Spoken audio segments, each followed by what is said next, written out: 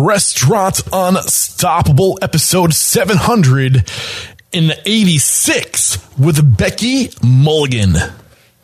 My team here in this restaurant know that I've got their backs and that I'm doing everything possible to serve them. And even in a year where we had to lay off a lot of our team and our friends, I think that that trust has done really well for us. Are you ready for it factors, success stories, failures, and bombs of restaurant industry knowledge?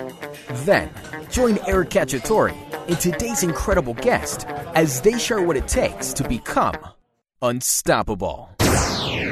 BBOT is the next generation of point of sale. That's because it's mobile, it's in your pocket, it's fast, and it's so easy for your guests to use. Not to mention it's contactless, it's branded to your restaurant. There's zero commission fees. You can use this technology through takeout, delivery, and dine-in, and it integrates with your POS. BBOT, the contactless order and pay solution powering the future of hospitality. To get your first 3 months free, go to www.bbot.menu/unstoppable.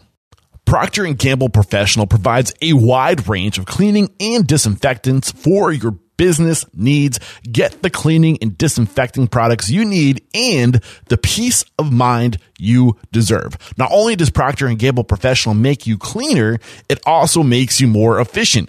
Dawn Professional Pot and Pan cleans 58% more pots and pans than the leading competitor. Dawn Professional. It's clean, upgraded. This episode is brought to you by 7 Shifts. 7 Shifts is a modern labor management platform designed by restaurateurs for restaurateurs, and 7 Shifts is trusted by over 400,000 restaurant professionals because it gives you the tools you need to streamline labor operations, communicate with your team, and retain your talent. And because you are Restaurant Unstoppable listeners, you get 3 months absolutely free. Get started at www.7shifts.com/unstoppable.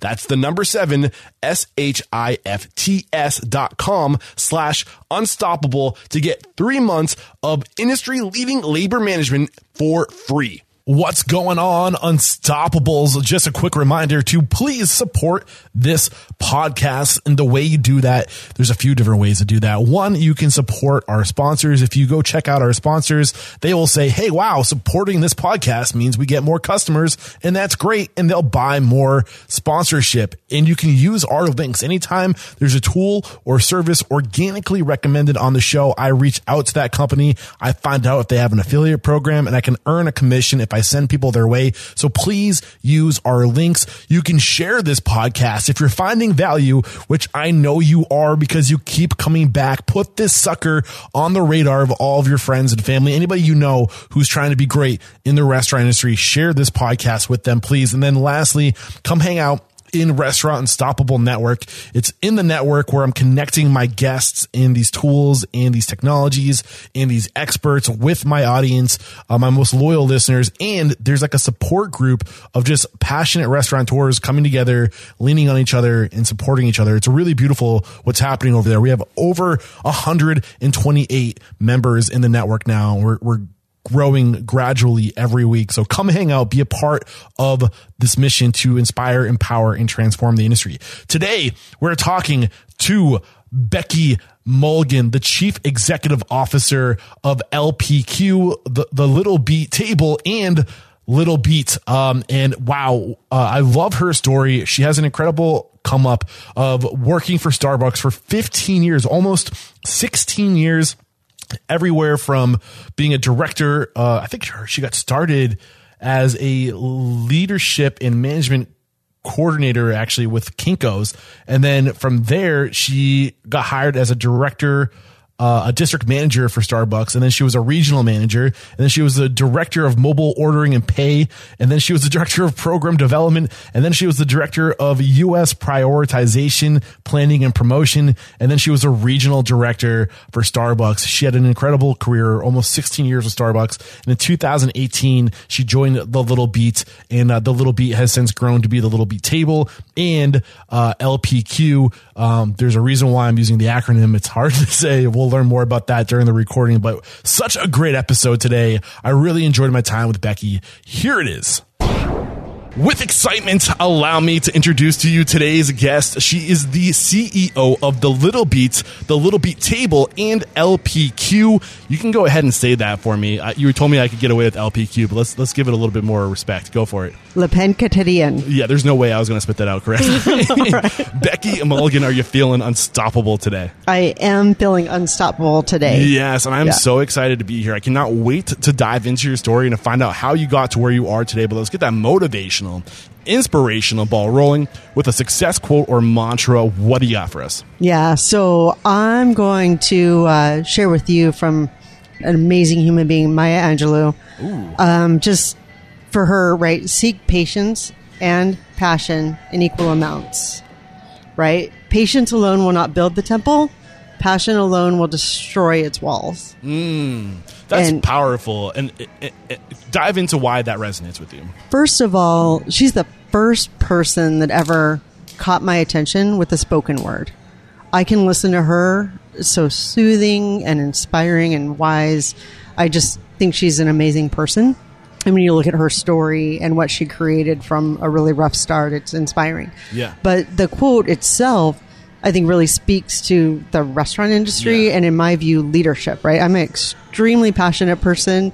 I can go really intense and be really excited and all in on something. I have to remind myself that the patience balanced with that passion, gets a much better result. So why is this especially unique for the restaurant industry? You said it really speaks to the restaurant industry. Why? I think even more so after what the industry's been through in 2020 and continuing in 21, especially here in New York City. Yeah. The heart of my brands in New York City, the devastation and kind of obliteration of the restaurant business in New York City has been difficult. And honestly, I've had to have the moments where if I wasn't so passionate about the brands and my team, I probably wouldn't be able to get up and get on another day, right? Yeah. Because it just has felt like we're a punching bag all year long. Okay. But yet, I also have to have the patience to say, okay, we're going to get through this. And if I'm passionate about helping to rebuild New York City and DC and LA and Miami and all the places where we do business, I have to be patient, wait it out, make smart decisions. But there has to be that driving force that is maybe a little bit unrealistic and irrational, pushing me. Yeah, and when I heard you say that, what came to my mind, I feel like a lot of people who get into this industry, we have big dreams, right? And I feel like we go for those dreams out of the gate. And I try to encourage people, it's good to have big dreams, but just know that it does not happen overnight. And that you will kill yourself. You will kill yourself, like you said. That patience will break down your walls, or that passion will break down your walls, because you have to. It's that constant, like Danny Meyer, the great New York restaurateur, says, constant gentle pressure. And just keep showing up and be patient. And I think that's a really important message for young people who are early into this industry to know that you'll get there, but know that it's not going to happen overnight. And start where you can. Don't get yourself into trouble going big out of the gates, because that's a lot of liability. What are your thoughts on that when I say that? Yeah, I agree, because my natural place is to take on the world. I'm I could conquer the world. Let's go. Let's open, 20 restaurants and do all sorts of crazy things.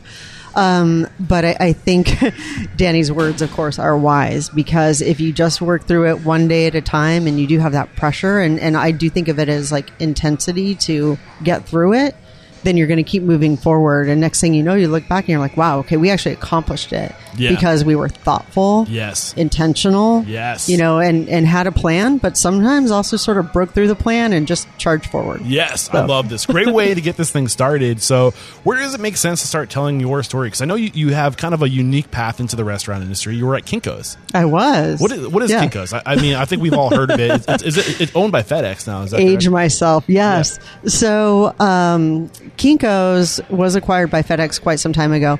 When I worked for the company, the prime business they were in was actually producing supplemental materials for universities. Okay. When I started, that was actually my job, a temp job, hired while I was in college to help with supplemental materials, right?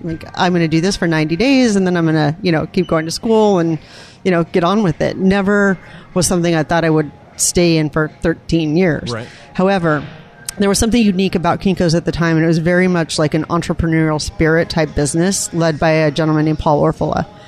And so in that kind of a spirit, if you said, hey, I want to learn or I want to grow or I want to do something different, they were always like, okay. Nice. I'm like, hey, I want to be a salesperson. I want to get paid on commission, like drive my own income. They were like, cool, go for it. So that's what, And looking at your, I don't have a lot of information about your time at Kinko's, but I do see that you were in leadership and management and you were in corporate sales. So I feel like leadership and management are two skills that you can't have enough of in the restaurant industry. Correct. But how else did this set you up for success for the restaurant industry? Yeah, I think you really hit it right on the head, leadership. Yeah. I think the most important thing I learned through all the different roles that I did at Kinko's was how to lead people through personal power instead of like positional power. Because whatever my role was, it didn't matter. It was how I behaved. What's the difference between personal power and positional power? Yeah. So, I mean, I think at the core of the definition, right, positional power is, hey, I'm your boss, do what I say because I told you to. Personal power really being the fact that people believe you and believe in what you're doing together and believe that you're going to do something bigger and better together, not because somebody's your boss or you report to them. Yeah, and what's really cool is that who was this gentleman's name? His name again? The person that said, like, what do you want to do? Oh, well, all my leaders at Kinko's were like that, but that was really driven by Paul Orfala, who was the founder of the company. Okay, Paul Orfala. Yeah. Orfala. So what I love about this is he understood. And he was ahead of the curve to know this, I feel like, back in like the early 2000s. But the power of autonomy, right? And giving people, like letting people choose their path. Why is that powerful? I think it's powerful. I mean, it really comes to empowerment is how I see that, right? When you empower people to believe and to dream, and that, somebody who might be really young and in a difficult place in their life, because I was at that time, but they were like, oh, she actually wants to work and do something, where you reach out your hand and say, I believe in you, so if you put in the hard work, I'm going to put in the hard work, and together you're going to grow. And so when I look back, being 18 when I joined that company, that had a profound impact on how I grew as a leader. Too. Yeah. Wow. So that's okay. Yeah. Tackling I was in school. Taking over the world, like you said, right? Yeah. Went off to college trying to find a job, landed a temp job. 90 days turned into 13 years. Okay. So really kind of paint the picture of how how much you grew, how you evolved from the time you were 18. You were there for 14 years, we said? Yeah, 13 and some change, yep. So it's your mid-30s. You grow so much during that time. You're so malleable during that time. Yeah. How did this organization shape who you were to be ready to, and a little bit of a teaser, join Starbucks in 2003? And you're with 2003 to 2018. So you really spent a lot of your career in just a very few loyal. spots. Yeah, you're an entrepreneur, is I think what they call them, right? Yeah, go for it. There's a theme though, because I was with both of those companies for long periods of time. However, I did so many different roles in both companies that it really helped me be general manager, right, in a way. So I've done HR, training, sales, innovation, operations, multi-unit, production centers, right? Like, you name it. Both companies actually gave me the opportunity to grow and to create my own, path forward. But really what set up the change from the printing industry to the coffee industry was, I think like a lot of people in 2001, there was some soul searching at the end of 2001. I'll never forget that on 9/11, my husband worked for Kinko's at the time too. I'd put him on a plane the night before. He's in Phoenix. We had 3 little boys. I dropped them all off at like various schools and daycare that morning. I was getting my coffee and I hear about the planes hitting the Twin Towers. I was actually standing in a Starbucks when I heard about that. And they had the radio on and everyone started talking about it. And I just remember this feeling of like, okay, I think something crazy is going on. And as we got through all of that and I was sort of reflecting on it, I'm like, what am I doing with my life? Am I doing what I love? And I realized that while I was really grateful for the experience I had at Kinko's, I was not extremely passionate about the product or what it did for people. Okay. And so being serendipity or whatever, I thought, I was at Starbucks and I wasn't a regular customer because I was new to Albuquerque at the time. But somehow it helped me get through that day. It was comforting. And then I started buying coffee from my team at Kinko's. I'd take the deposit to the bank and I'd pick up coffee. I'd bring it back and they would smile. Yeah. I'm like, wait a second. So I'm handing you this cup of a beverage that's been around for thousands of years, and now all of a sudden you're happier. It's crazy what food and beverage does. It's right? crazy. Yeah. And so I thought, I want to go work there. I want to like figure out why there's this thing, you know, that's hospitality that like can literally change somebody's day. And so I applied for a store manager job, but I had a lot more experience than that at the time. And I remember the recruiter called me and she's like, Whoa. Are you sure? Like, do you know what that pays? I said, I have a guess, but you know, my husband's supportive, but we can get by on less pay for a while. I want to get in, figure out what's going on in each individual store before I, you know, take on anything else. And she was like, okay. I mean, it took really like 6 weeks, I think, for me to convince them that I really wanted to be a store manager.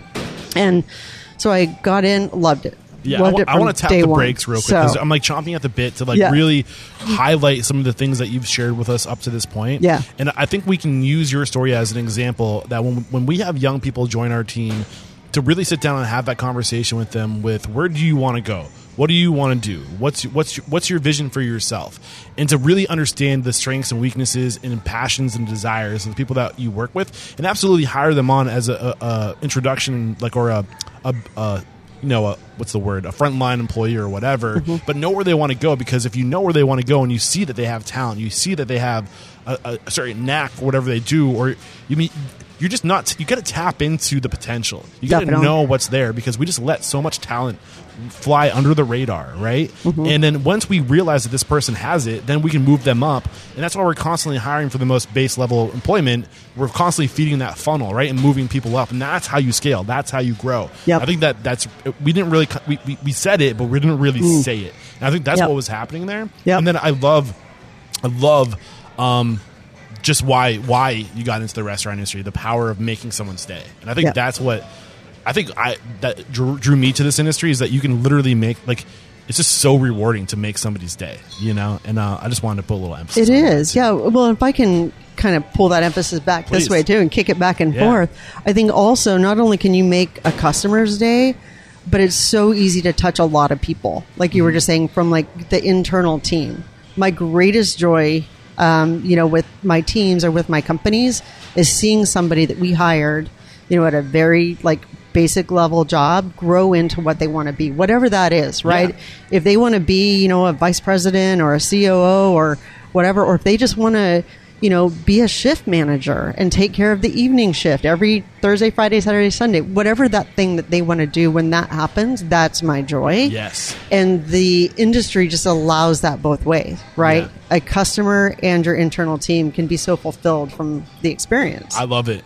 So. And I think moving more towards your experience at Starbucks too, I don't know if it was intentional, but I think it's also really wise to get that line experience. Like, it's because you can relate to the most important people, like your baseline employees, when you go through that, and you don't even have to empathize, you can sympathize with, so to know.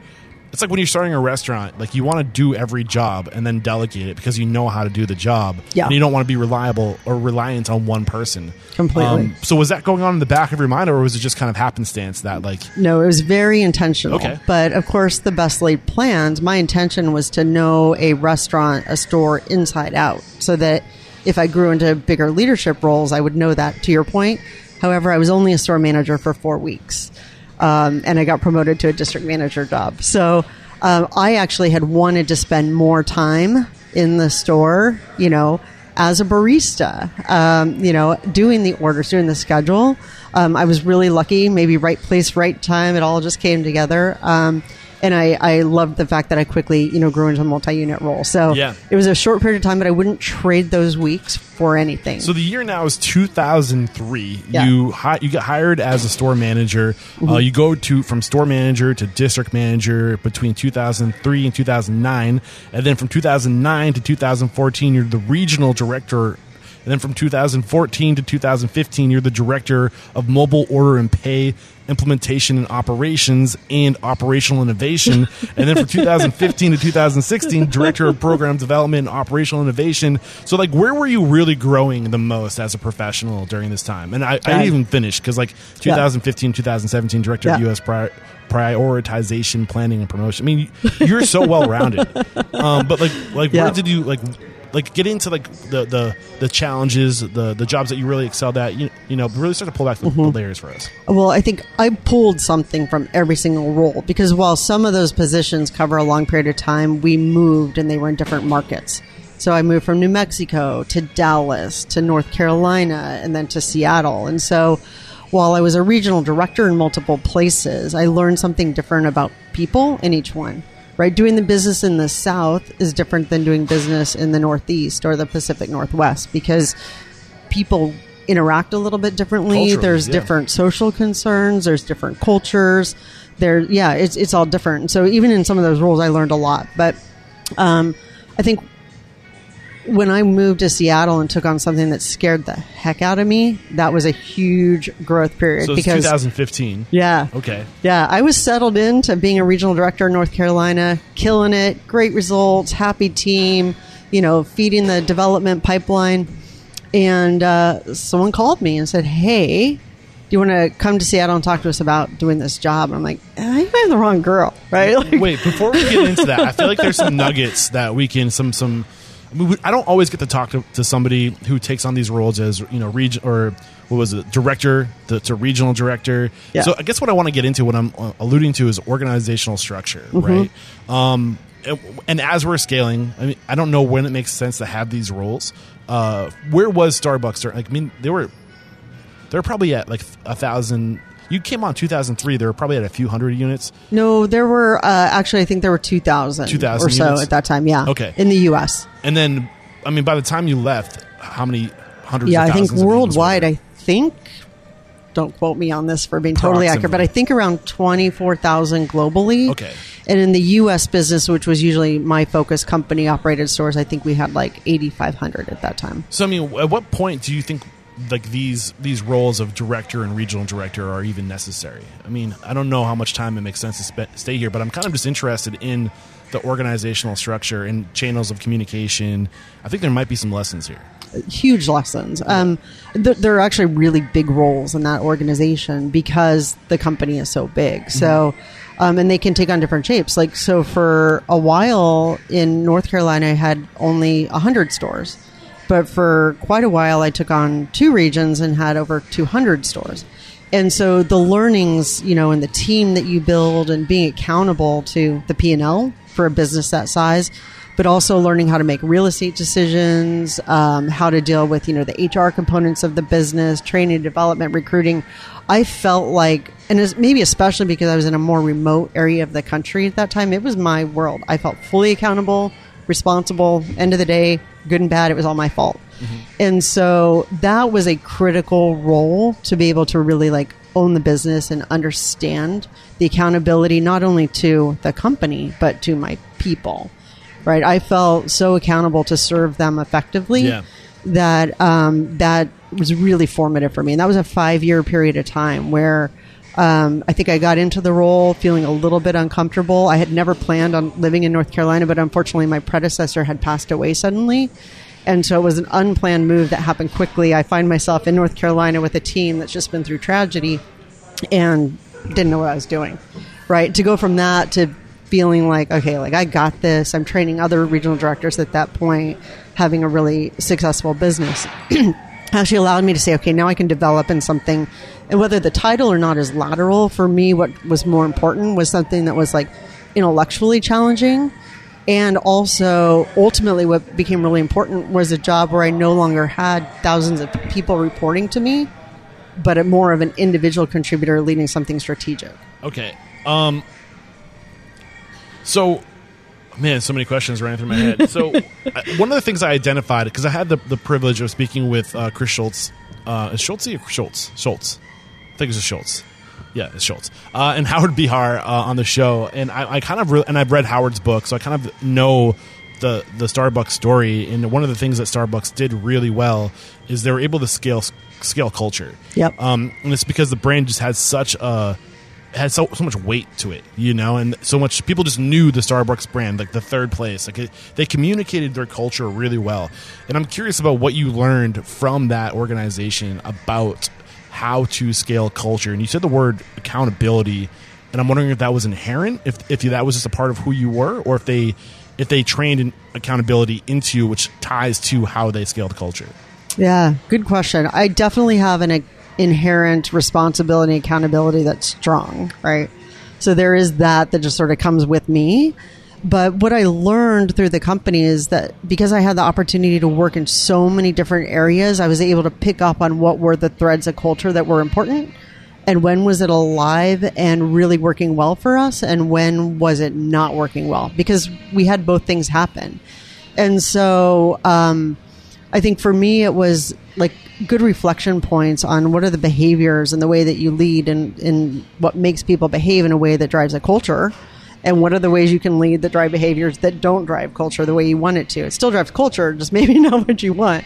And so I was really grateful to work for the company for so long. And I walk away from that truly believing that you can have a strong culture and people can feel great about coming to work every day, and that it's not just a job, but that they're part of something bigger. And I don't think I would have developed that without really growing up as a leader in the Starbucks organization. Okay, so what were these threads that drove culture?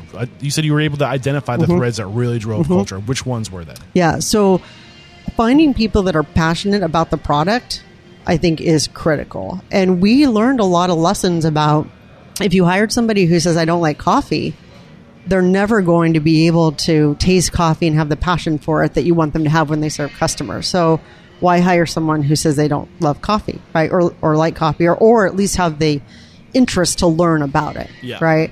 And so that was something we talked about a lot. Like, is it a critical thing or not, right? And I think it is really, really important. So find people that share your passion. Absolutely. And the product that you're serving. If you're listening to this right now and you have a passion for pizza and calzones, hit me up. I'm looking for you. All right, keep going. Yeah, it's true, right? Yeah. And we'll talk more about that in a little bit too. But I think also just the concept of servant leadership.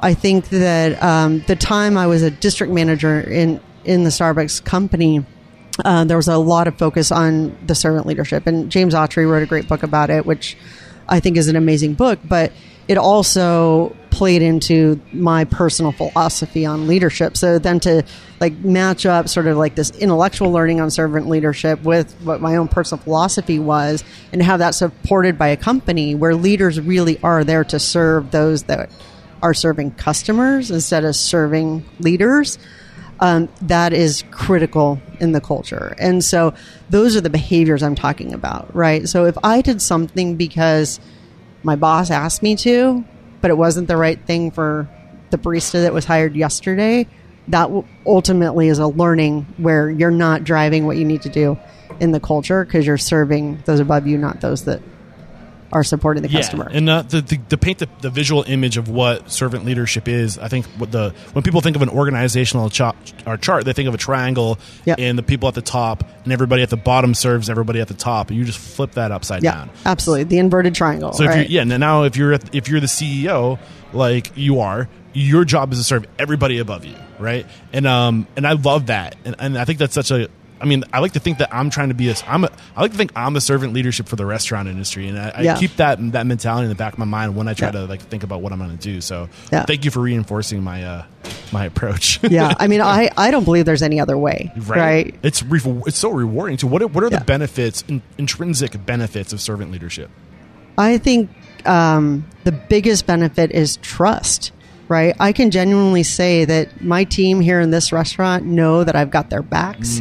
And that I'm doing everything possible to serve them. And even in a year where we had to lay off a lot of our team and our friends, I think that trust has done really well for us because people have come back, right? They want to come back. They want to come back to work. And so I think that's the most important thing, because if a team doesn't trust their leaders, then, they're always going to be wondering, why am I doing this? Yeah. Why am I showing up and punching the clock every day? Yeah. So most important. But I think also when I'm talking with the team, authenticity is so important to what I do every day and who I am. I'm extremely transparent. And so if I'm telling them something, and I tell them, hey, like we've tried to look at everybody's impact, tried to understand the impact of, a prep cook in a kitchen or a CDC in one of our full serve restaurants or, somebody working the line at Little Beat. that we've tried to look at all those perspectives, they actually believe it because they know I'm in here cooking with them or serving with them or have at least had a conversation with the person that I'm representing a thought of. And so all of that just comes together to, I think, make the whole team believe like, okay, like, first of all, she's a human like the rest of us and isn't above like coming in here and cutting broccoli all day if we need it. And also that, that we are part of the thought process and it's not just about a buck. Yeah. So I feel like authenticity is such a hot word over the past 5 years, right? Someone would say it's even a little like cliche, but I'm right there with you that I think authenticity is huge. But what is authenticity to you? Yeah.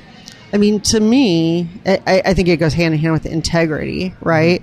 What I do when nobody's hearing, judging, or seeing is like more important than what I do when I'm talking to somebody or when somebody knows what I'm doing, right? Yeah. Those decisions that I make when nobody's aware of that decision. Yeah. Who you are when nobody's paying attention. Yeah, exactly. Yeah. And walking the walk, and walking the talk too.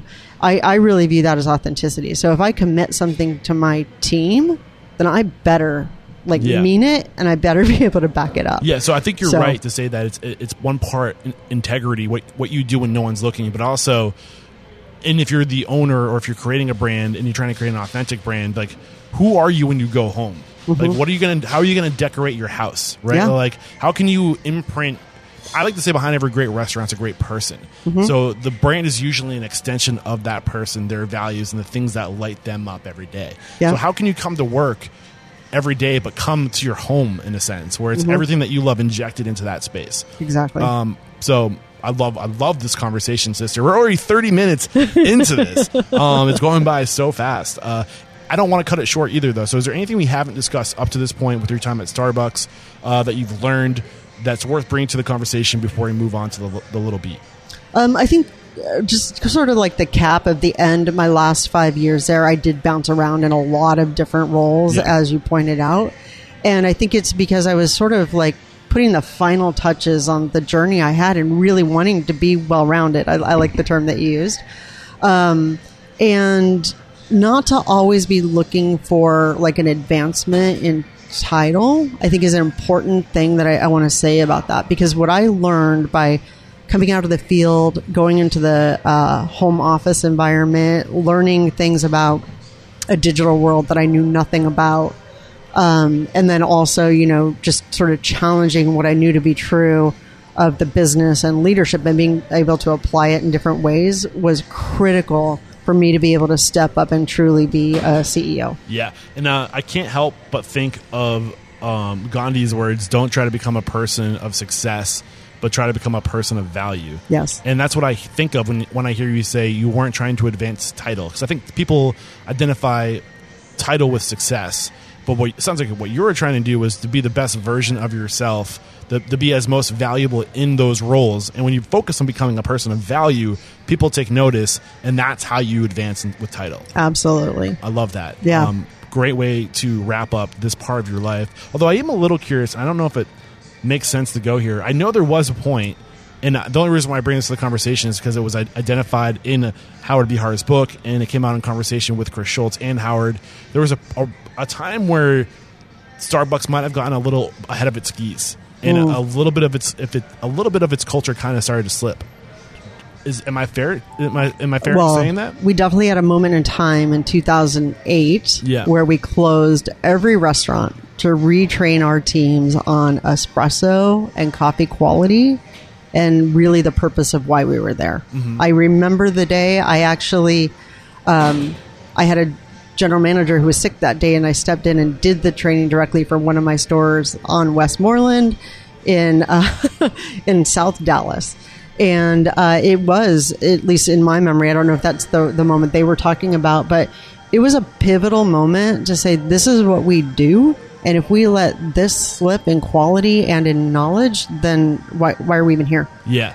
And it was definitely a phenomenal moment. Now, I think there's that type of moment, though, in a cycle, because also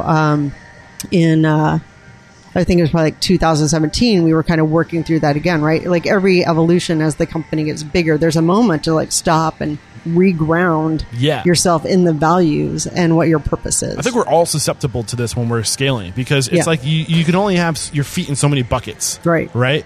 So if you have 3 buckets, that means you got to take your 1 foot out of a bucket to focus on another. You know what I'm saying?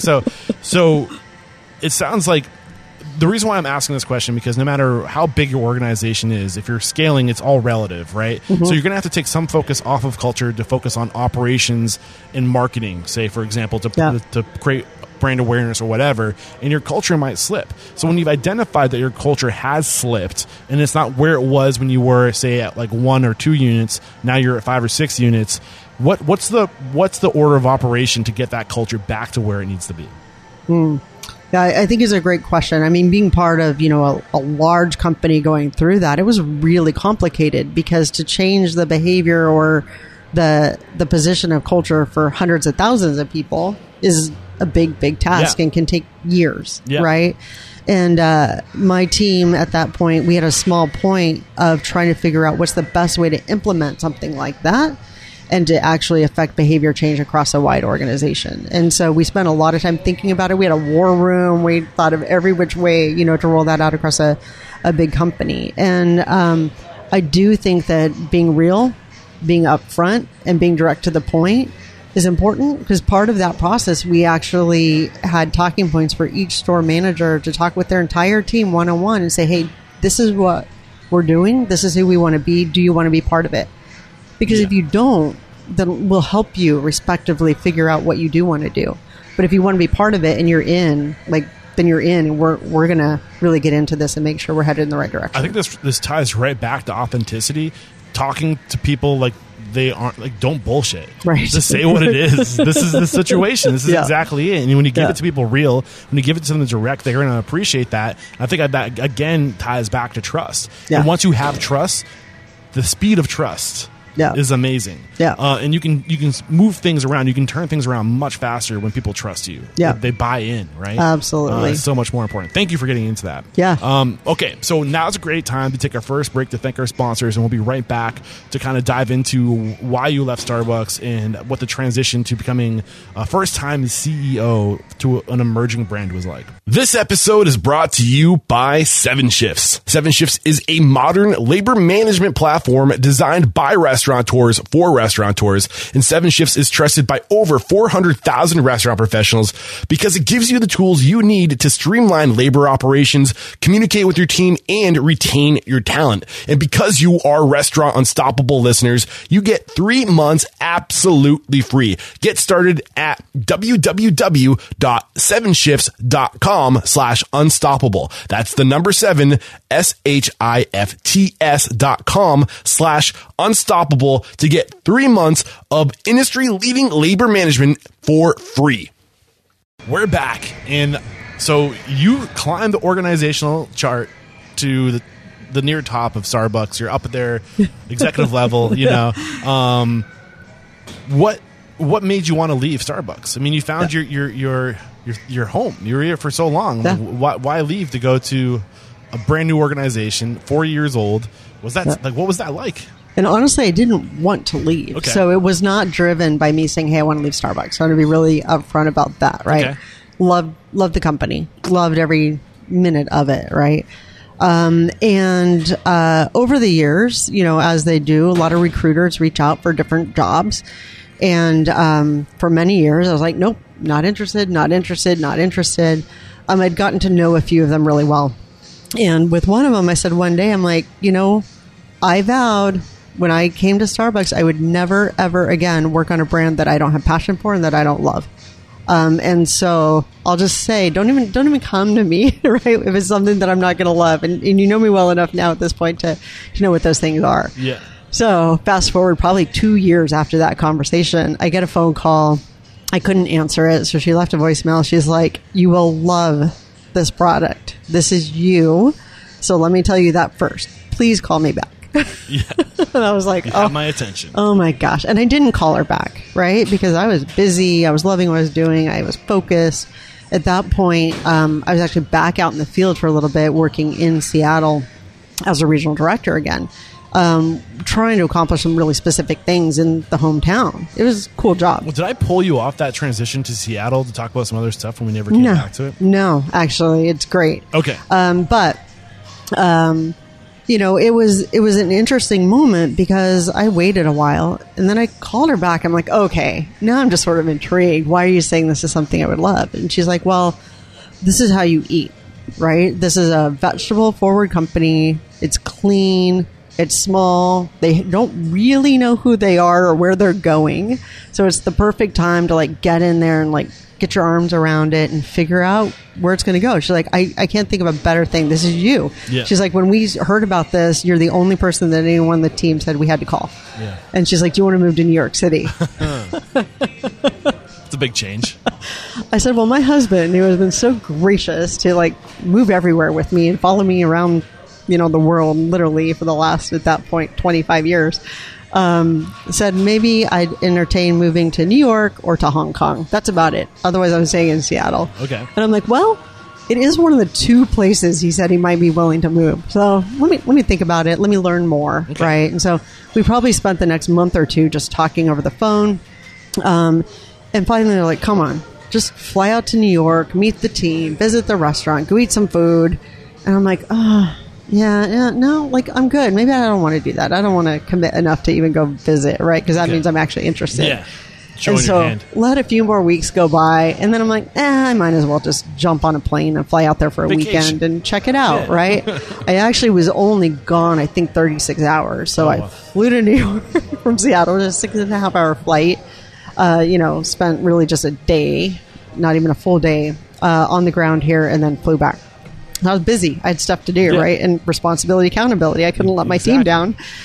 So I'll have to say I sort of fell in love with the brand. Actually, this store that we're sitting in right now is the first store I walked into. So happy to hear that. Yeah, and you didn't even know that. Yeah. It wasn't the first location. It was the first store you went to. Yes, the first. Okay. This is the first moment I interacted with the Little Beat was in this location. Yeah. So it's near and dear to my heart. I walked in on a Sunday night. They were getting ready to close, and I ordered a Brussels Hustle Bowl. Nice. And I'm going to be sure to have some B-roll so we can show you guys where we're sitting right now, what the space looks like. So what you said you were just in love with the brand. Yeah. But specifically, what were you in love with? I love the fact that there is food that is truly good for you, that tastes really great, that's accessible.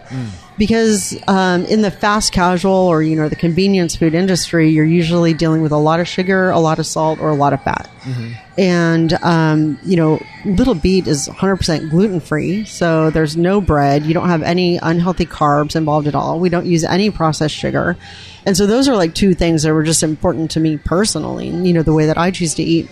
But the fact that when I came in and I ordered, and I didn't really know what I want, the team took the time to educate me on what the brand was and what the food was, actually. How did they take us through that experience of them educating you? What was that like? Well, I said, I don't really know what I want yet. Like, I don't know the menu. It's my first time. And they just started asking, well, do you know that everything's gluten-free? I'm like, I did not know that, And then they're like, well, what do you like? I said, well, I see avocados over there, like, oh man, we can put an avocado in anything. I'm like, that's my favorite food.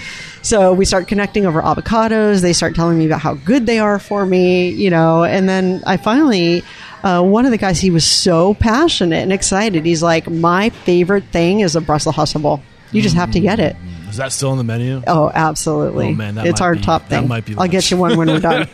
And I was hooked, right? It was so good and so flavorful. And I sat there eating it thinking, this is so good for me too. And the fact that I could go in somewhere and get it, that sort of changes my perspective on food and food accessibility. I can't help but think, it kills me every time I think to tell the story, to use it as an example.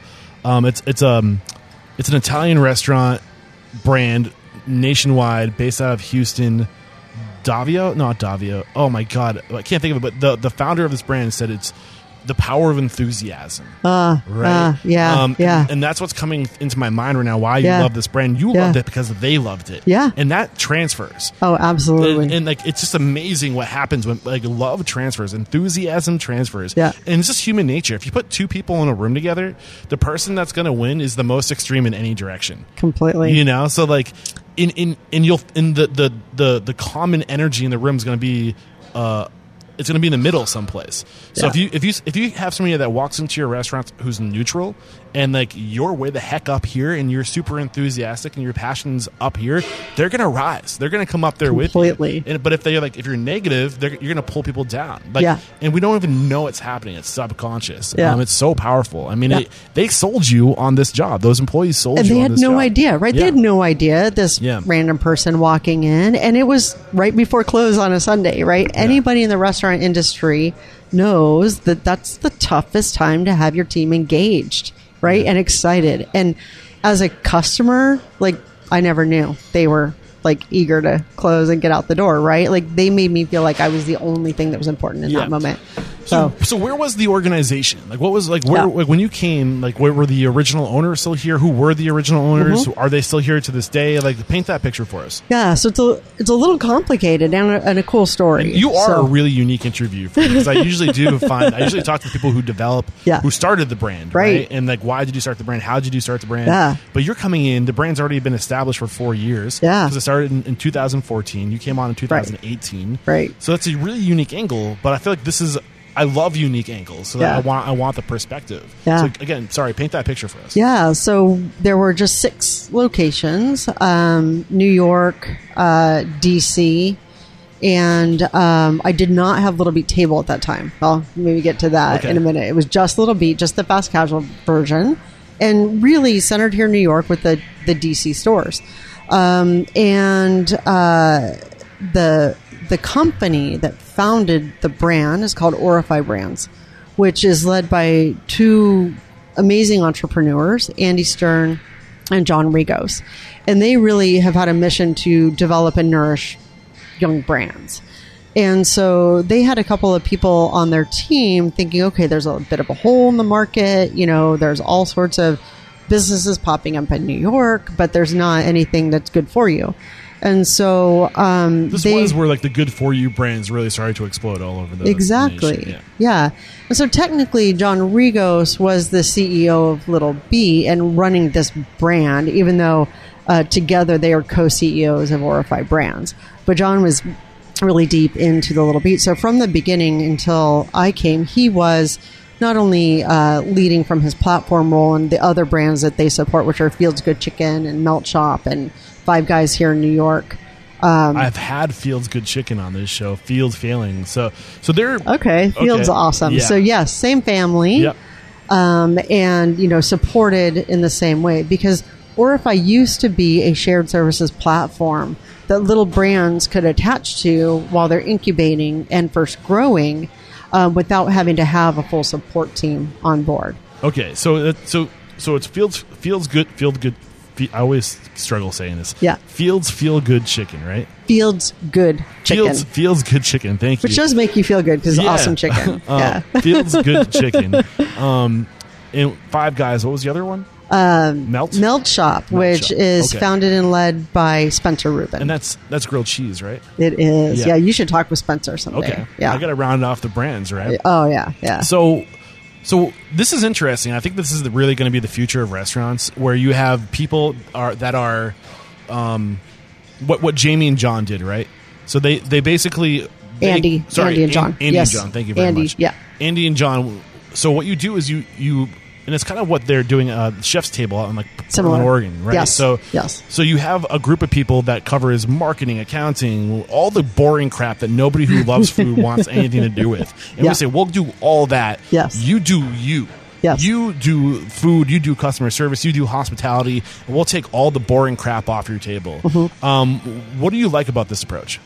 Yeah, there's some really great things, and I can share with you how that's grown and changed since that moment as well, actually, because it kind of puts us to where I'm at in my role today. But I think for small brands that are just starting, it's phenomenal. It was a really smart approach and really innovative. I think at the time they started doing it, it's not something that people were doing. No. So they were ahead of their time. I think maybe 2012 is when Melt Shop was open. So they've been working on this for a while. I think it does give a young brand freedom to focus on the restaurants and developing the brand. It's kind of like it's very similar to the 50/50 operation where so there's a gentleman out of New Hampshire, Jay McSherry. I don't know if that name is familiar. Jumpin' Jays, Dos Amigos. Oh yeah. Okay. Yeah. So what he does is he's in the game of he farms people. And he's into real estate, and he knows that, and he provides, when he finds real estate, he's like, okay, I know this person in my organization wants to do their own thing. I'm going to be the opportunity. And he goes, okay, I'm going to give you 50% of this business, and I'll take 50% of the business. And it's not 50% that you're losing. It's 50% that you would have never otherwise had. But the cool thing is he's grooming these people. He's bringing these people up. Yeah. They have his core values. They have his operations. They have the Jay McSherry stank is all over it, right? And now it's easier to inject them into your business as a business partner. This is a little different, where they got the operations down and all the systems down, and there's fine people that have promise and potential, and they have an eye for talent, and they say, let us so. I kind of get into that a little bit, from your perspective, the pros and cons, what to consider. I don't know where I'm going with this, but I'm curious. So, what are your thoughts? A couple different thoughts. I think it works really well, but depending on how much you want a brand to scale or how much it starts scaling is when it gets a little trickier, right? Because the team that was really kind of at the forefront at the inception of Little Beat, amazing team, but really driven from the passion and not knowing what to do next to scale a brand up. And it became super clear that the brand was scalable. So Jamie and Andy and John were the creators of the Little Beat. Yeah. Who was the person that's it's my passion, it's my dream to have a healthy food restaurant? Who was that person? So they had a chef on the team at the time, Franklin Becker, and then a gentleman named Andy Duddleston. So Franklin and Andy were really paired to bring the brand to life with John and Andy's leadership. Franklin, a really talented chef. You'll still run into him here in New York doing different concepts. Franklin and Decker? Franklin Becker. Okay, Franklin Becker. And who was the other person? Andy Duddleston. And is that a separate Andy from the original Andy and John? A different Andy, yes. So Franklin and Andy. Okay. So Franklin and Andy really focused on creating, what's happening inside the Little Beat. It's morphed and changed a lot since then. They've both moved on from the company. Okay. But they definitely are the co-founders that opened the restaurant up on 50th, which was the original Little Beat. So was there a person first or a concept first? I've heard a couple of stories about it. I think there was a concept first. There was a hole in the market. Yes. And then, see, this is really interesting because I literally just had this conversation yesterday with Mexicue founder Thomas Kelly. Yeah. And his thing is he loves food. And his business partner, when they were getting started, he was the entrepreneur. He just wanted to grow a brand and focus on the systems and stuff like that. Yeah. And I tend to lean in the direction with your brand should be an extension of who you are. Yeah. Because it's going to be easier to show up every day. But at the same time, if who you are is loving to build things, right, then you need to find your Thomas Keller. Exactly. Kelly. I keep on doing that. Thomas Kelly. You need to find that person that loves the thing. That loves to do the thing. And it sounds like Andy and John were the person that hole in the market, operation systems. We love creating stuff. We need the person that has the passion to do this, and that was Franklin and Andy. Yes. Okay. Yes. I love it. And so through a lot of different things, right? They moved on. Everyone has realized, this thing has legs. This brand can go somewhere. But we were still recreating it every time any restaurant opened. Okay. That's the point the brand was when I came in. Okay. And so the ask was, hey, how do we figure it out? Let's get the visual branding done. Let's figure out what the marketing plan is. What's the vision? What's the long-term approach? How do we make it scalable? How do we build the foundation? Okay. And that was where all that bouncing around in different roles, right, comes into play, because I'm like, I've kind of dabbled in all of it, right? And I have a passion for the food, and I have a passion for people. Okay. And I think one thing that, not one thing, he did a lot of really great things, but Andy Duddleston is so passionate about people that he had really been... This is the second Andy. Yes, yes. The one who was in the restaurants, really making it happen. We call him Duds. he really was connected with the team and the people. So he really had that, that culture going where everybody's in it together, working together as human beings, right?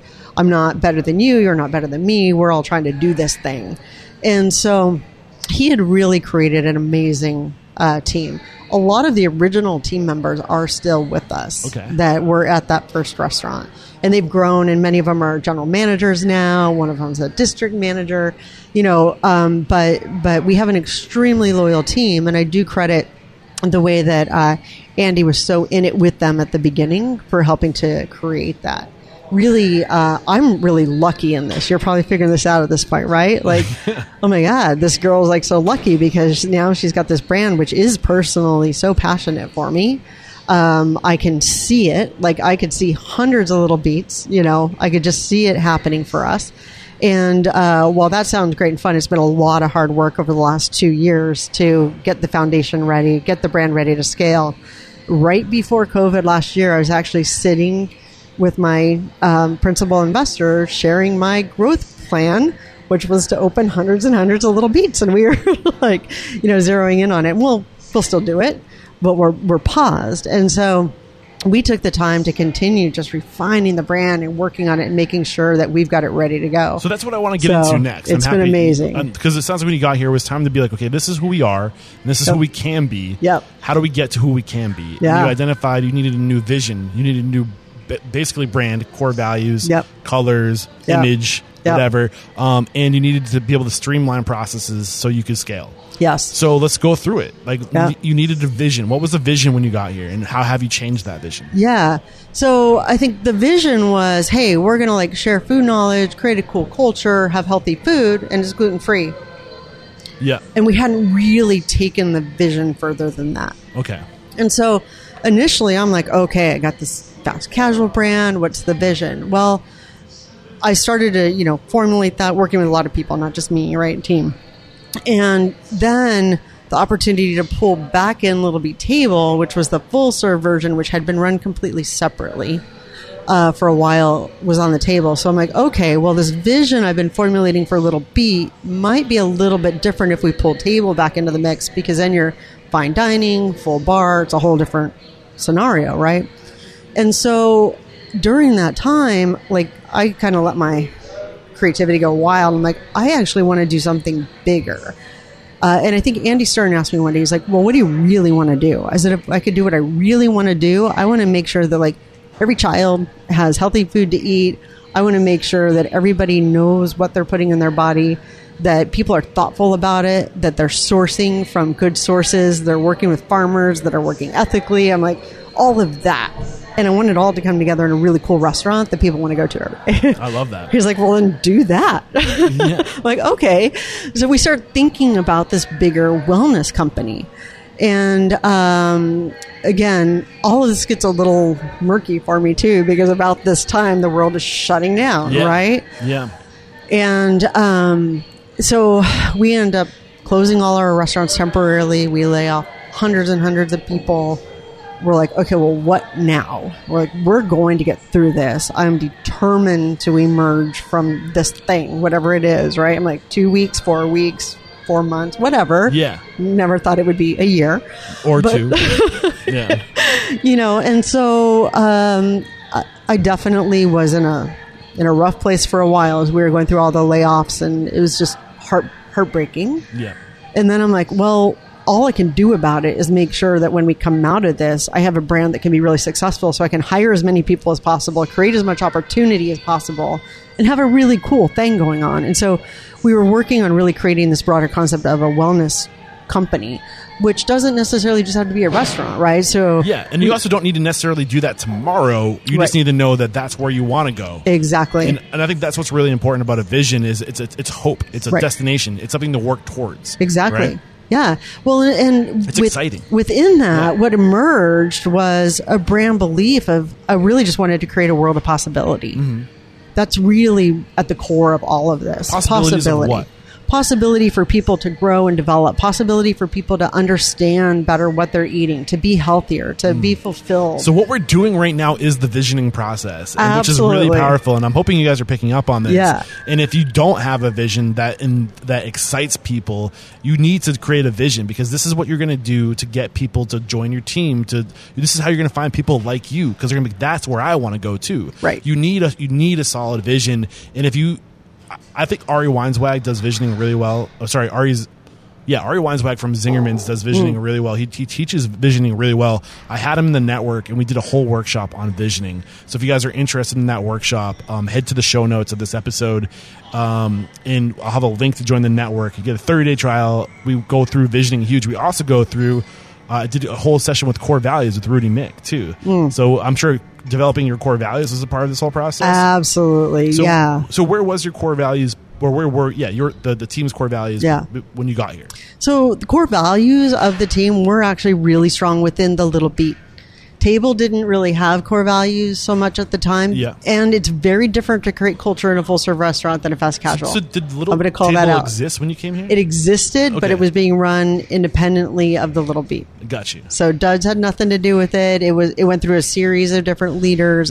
It's a full serve is a different animal, Yeah, right? of course. And so, I'm looking at the whole kind of portfolio, the team. There's some strong values in the Little Beat, but I think my broader team thought we probably could dial those in a little bit more. Now that we're starting to think, what's our belief? Like, what do we do? We want to create this world of possibility, and we notch that down a little bit more. We're like, well, then what's our mission? Right? And so we spent a lot of time saying, what can we do? What are we doing? What's true to us? Is it just about the Little Beater? Because this extend to other brands. Like, this can be other brands. Actually, I want to make something where any brand that fits our mission could come into the picture.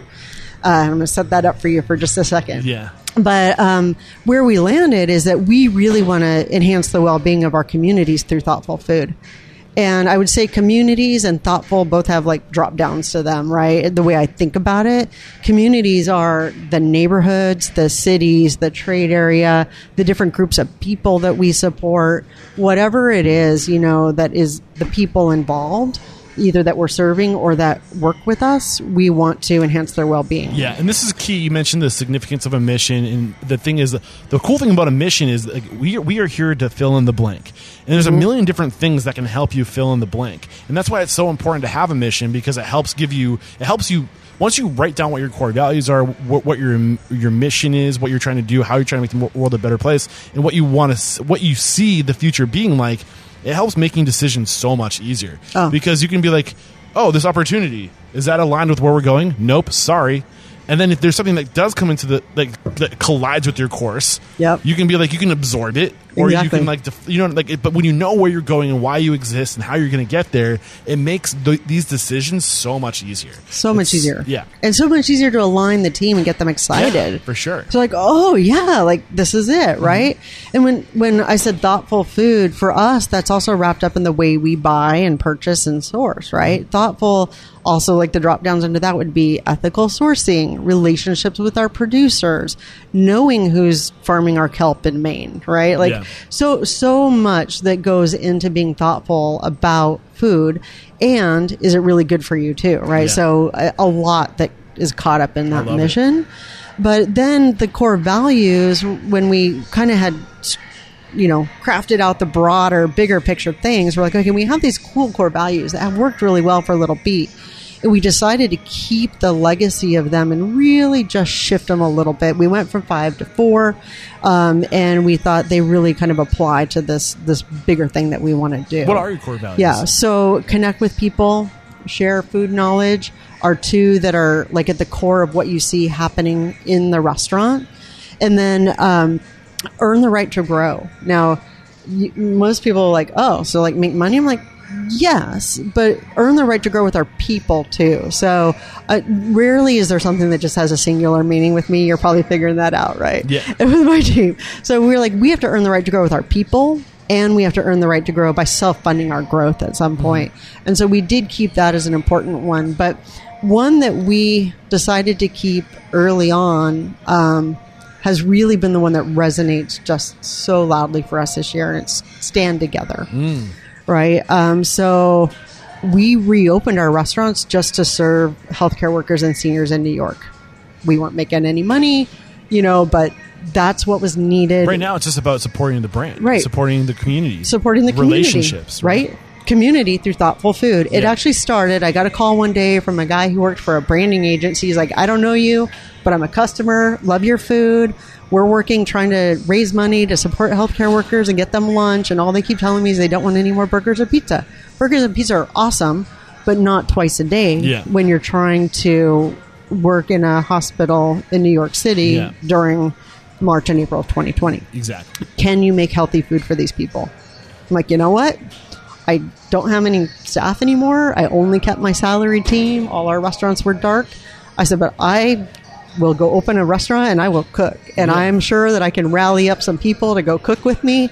So we walked into 50th Street by Times Square, turned the flame back on and started cooking to get healthy food to healthcare workers. But it was aligned with your values, stand together. So you can make those decisions, right? Yeah. And then the next week someone was like, but we got seniors that can't get out and they need food. What can we do? And it just grew and it bloomed. And we've made hundreds of thousands of meals to support the city at this point. Thank you. And so it was interesting where that core value has been part of the brand since the beginning, but it became more then. And then also as we've gone through, everything that happened in June with, Black Lives Matter and all of the social just challenges that this country's been through, we again have leaned on that core value to figure out how to support our team, how to think about our anti-racism plan, how to make sure that we're checking ourselves and doing everything we can do, again, to create a world of possibility for people. And so that has how it all ties together.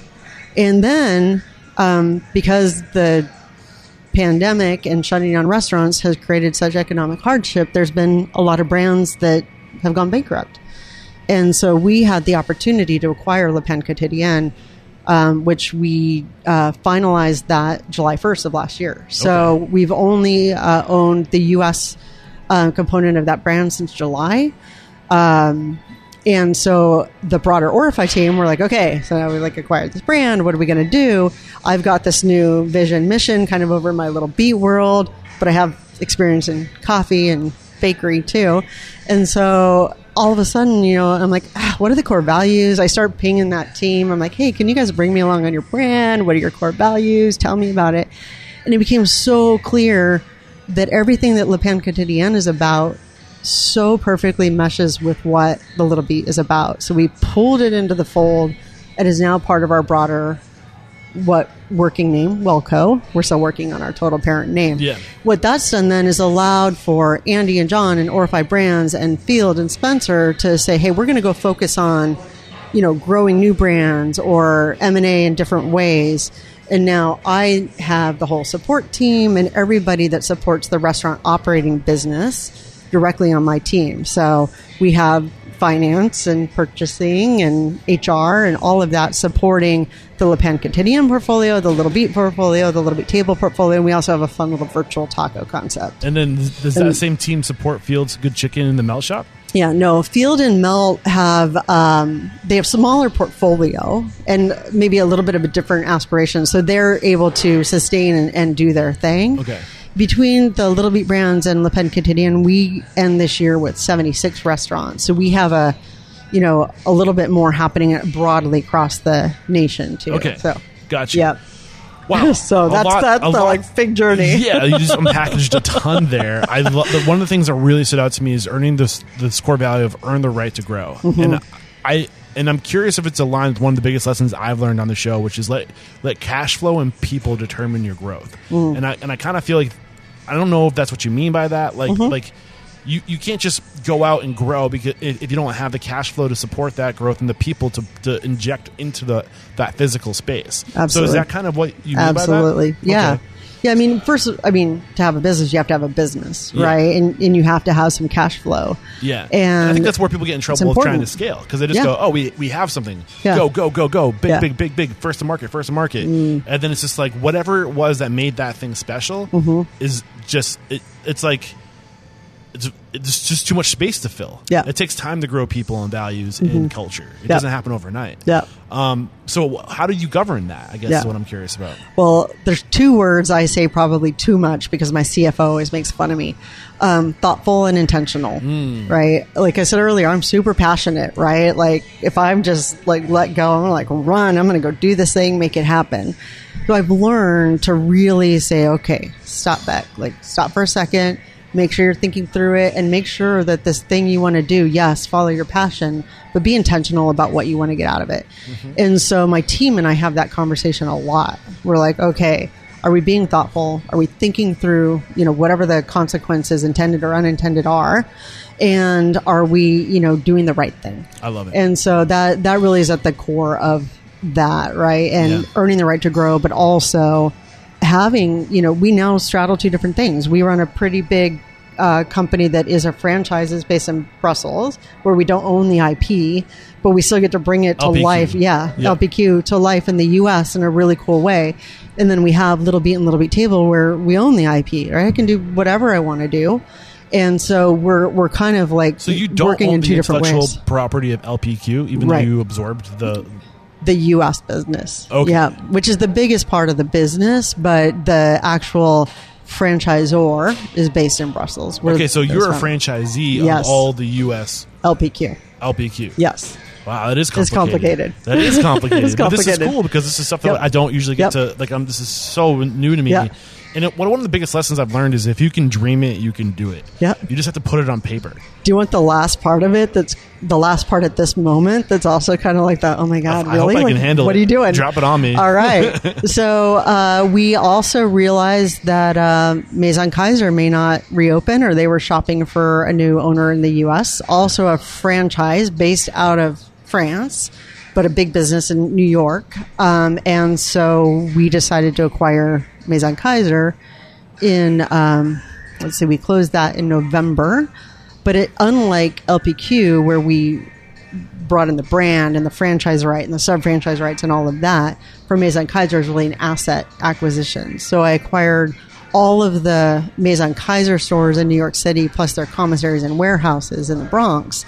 And we're now renovating and converting them to expand the Le Pen Quotidienne footprint. Okay. But we now have one less competitor in New York. So you're not continuing that brand. No. The brand's dying, and you're using it as infrastructure. Yes. To grow your LPQ brand. Exactly. They had prime locations, and they had a commissary bakery that I just had to get my hands on. Okay, Miss Intentional and Thoughtful. So what was the intention behind? Because I was curious. Because I didn't realize it was franchised. So I was thinking to myself, okay, I know what she's going to do. Yeah, she's using the LPQ brands to be the framing, the bones, the scale of the Little Beat brand. But it's a franchise, so you can't do that. Yeah.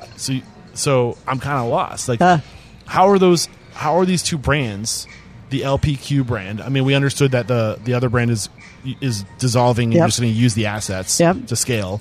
How does that affect the Little Beat, and how's that all one thing? I still don't know. If you said it and I missed it, I apologize. No. Yeah, some people are like, oh my gosh. And honestly, I told you earlier I wanted an intellectual challenge. Yeah.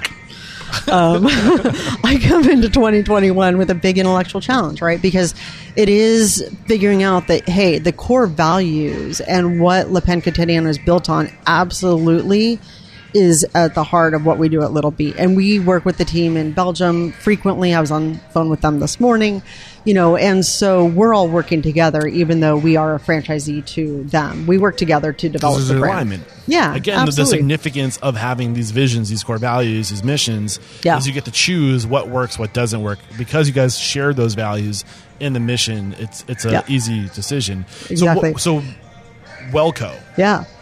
So that is that going to absorb your Little Beat mission, core values, and that it encompasses the whole? Exactly. So the brand belief and the mission vision I shared with you earlier is of Wellco. Okay.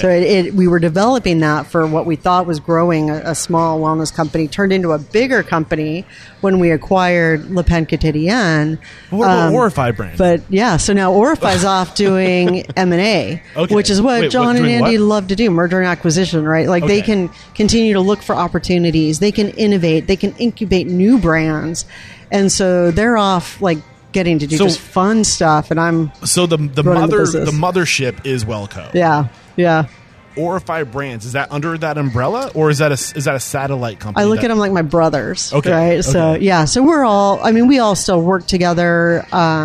We definitely are always going to be connected. This is brand new for us to form a new entity that kind of stands on its own as the restaurant operating company that really can scale. So what I'm curious about, and this is where I'm learning, and I love this. I love what I love what I do because I'm just such a curious person. I always have questions. I don't understand.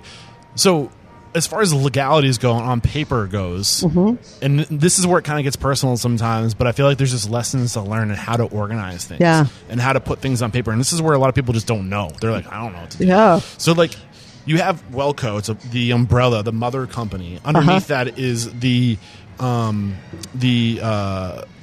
Beat LPQ and the Little Beat table. And the I got all that right. And our little virtual taco concept. The virtual we're taco, just working Ghost on Kitchens, it. Yeah, which we haven't even gotten into. Man, how much time do you have? So, and then on paper, how is Orify Brands tied to that? Like, what's the technical terms of the relationship? I'm not sure we have the ability to define all of that right now. Okay. But really, I mean, for me, John and Andy are advisors. They're amazing. They're great thought partners, and they're doing really cool things that also they could bring something and say, hey, like this brand needs to tuck under Wellco. It no longer should be in our incubation, M&A world or whatever that is. So I think it really is like siblings, I think, at this point. We're just more focused than we were in the past, right? Where we used to have the conversation of how big does a brand need to get before it splits off of Orify. That's what we used to talk about. And now we're like, okay, when does a brand go in Wellco, and does it fit, and does it make sense? And when can something be developed or incubated over in the AB partners? Okay. So, I know. It's crazy. And we're still figuring it out. Yeah. Right? We're still figuring it out because, don't forget, we're still operating in a pandemic. Yep. We're still trying to open restaurants. I have 20 restaurant openings in the next 8 weeks. That's crazy. We never talked about how you streamline the systems to scale. Yeah. Oh, yeah. Look at that. See? I'm paying attention. Yeah. Good job. So, this is part of it, though. So at this point now where all of the support teams are my responsibility as well. So technically, I'm the CEO of Wellco and the CEO of each brand that's within Wellco. Okay. Right. And we may change that structure in the future. But what that's done is allowed me to really create a little bit more of a focused vision with this entire team. So our finance team, our marketing team, our procurement team, our production teams are all now aligned under the brand belief and the mission. When you say procurement team, are you talking about sourcing goods? Yep. Okay. Yep, absolutely. And they're also tied to production because we have commercial bakeries and commissaries. And I'm guessing that's your biggest challenge with trying to do wholesome food to scale. Whew, yeah. So how are you overcoming that challenge? Yeah. All right. So we're overcoming that challenge. In Little Beat, they still prepare everything by hand, fresh, every day. Yeah. They are making soup every morning. They are grinding up chili to make the chipotle sauce, right? They are cutting every piece of broccoli, every sweet potato. It is from scratch, full serve restaurant quality in a fast casual setting. So, I mean, I don't want to make assumptions, but I'm guessing you had to dial back somewhere. You had to maybe eliminate some underperforming menu items to do a few things really well. Yeah, we also had to eliminate some underperforming stores. Okay. So that was, a hard thing for us to do last year, but part of what you asked about, how do you get it ready to scale, right? For me, it's also about making sure that we're in the right location at the right time. Yeah. And so we shed some bad deals, some bad restaurants last year. We very responsibly bought our way out of some leases. And we are building new stores and opening new stores, but I have a very disciplined approach to real estate selection. Mm-hmm. And so that's one of the things that we've done to get ready to scale, is really said, hey, this is the size that we want, the footprint, these are our requirements, this is the frontage, this is how big our kitchen needs to be. All of those things had to be created. So we've spent the last couple of years doing that. We've created every version of the concept that we think we need to scale. So right now I'm out looking for real estate for drive-thrus, for suburban markets. We're getting ready to open one out in Westport, Connecticut, which is a completely different version of the concept than what you see here. Okay. It's a modified table service rather than a big production line. There's a Burger King that just had a little kitchen fire in Stratham, New Hampshire. Let's throw that on your radar if you're ever interested. Oh, interesting. I want to eat some of this food more often. That's so funny because I tried to take a site. I had my eyes on another site that brand is in, so I asked my broker to go find out if they're staying. Anyways, yeah. So we developed all of that, right? We've developed food truck concept. We've developed our ghost kitchens. We've developed a Little Beat Marketplace, which is a merger of the fast casual Little Beat, the full serve Little Beat table, and a really unique curated marketplace where you can buy things that help you live the life at home. We're going to reopen that in Chevy Chase. Is this a digital market or a physical market space? Like a physical market. So for like not just food, but like apparel, equipment, like outdoor wellness, exercise, that kind of stuff. Clothes. Well, yeah. I mean, those are, I would say some of those things are still aspirational, right? Like we want to be able to offer the nutrition consulting on site that you need. Okay. Right? We're trying to figure out how do we do like a yoga class or have a stretch bar or a meditation pod, like all of those things that come into the full lifestyle. We developed a new proprietary app this year. We just got it out the door a few weeks ago. That was a big piece of our scalability is to actually not just have a white label app that we put our name on, but to truly create the user experience that we wanted and build it from scratch. That was a labor of love that was really important to me. And the team did a great job. We had amazing partners. I think a lot of people think they need apps. And I think as you get bigger and you're more robust operation, it becomes necessary. But at what point do you think an app is necessary? I think it's necessary if you support a Midtown lunch. Okay. So, and that's changed a little bit. I don't know if a Midtown New York lunch is ever going to be what a Midtown New York lunch was. Yeah. But for example, at our 50th Street location, we would run a couple hundred customers per half hour through that restaurant at lunch. Okay. And so they're either all standing in line or you also create a digital line and the ability to produce more and increase more capacity. So we actually rebuilt that restaurant. It used to just be one big line. We rebuilt it to have 4 lines. 2 that are customer facing, 1 that's digital and 1 that's catering, and we like doubled our capacity almost overnight. Volume. It's all about volume. Yeah. And honestly, pre-COVID, we still didn't feel like we had enough capacity. Okay. And now that's where we cook most of our meals to support the community. Okay. Right? So, but I do think that in my belief, you need an app when you don't have the capacity to have people standing in line. And you need a good app if you want to create an emotional connection with people before they walk in the door. Gotcha. So, I mean, we've covered a lot. I'm loving the conversation. Is there anything we haven't? That wasn't the microphone, was it? Wow, I don't know. That might be something new they're doing back there. That's fine. So you never know in a kitchen. I know, right? We covered so much. My mind is just like, where do we go? Yeah. And this is okay. By the way, maybe I'll save that for later. Anything we haven't discussed up to this point that you want to bring to the conversation? Yeah, I mean, this has been fun to kind of recount the story. I don't do it verbally very often, but I think one thing I do want to say, because this is probably my biggest lesson, especially over the last year, is actually where I started with passion and patience. It has been a roller coaster.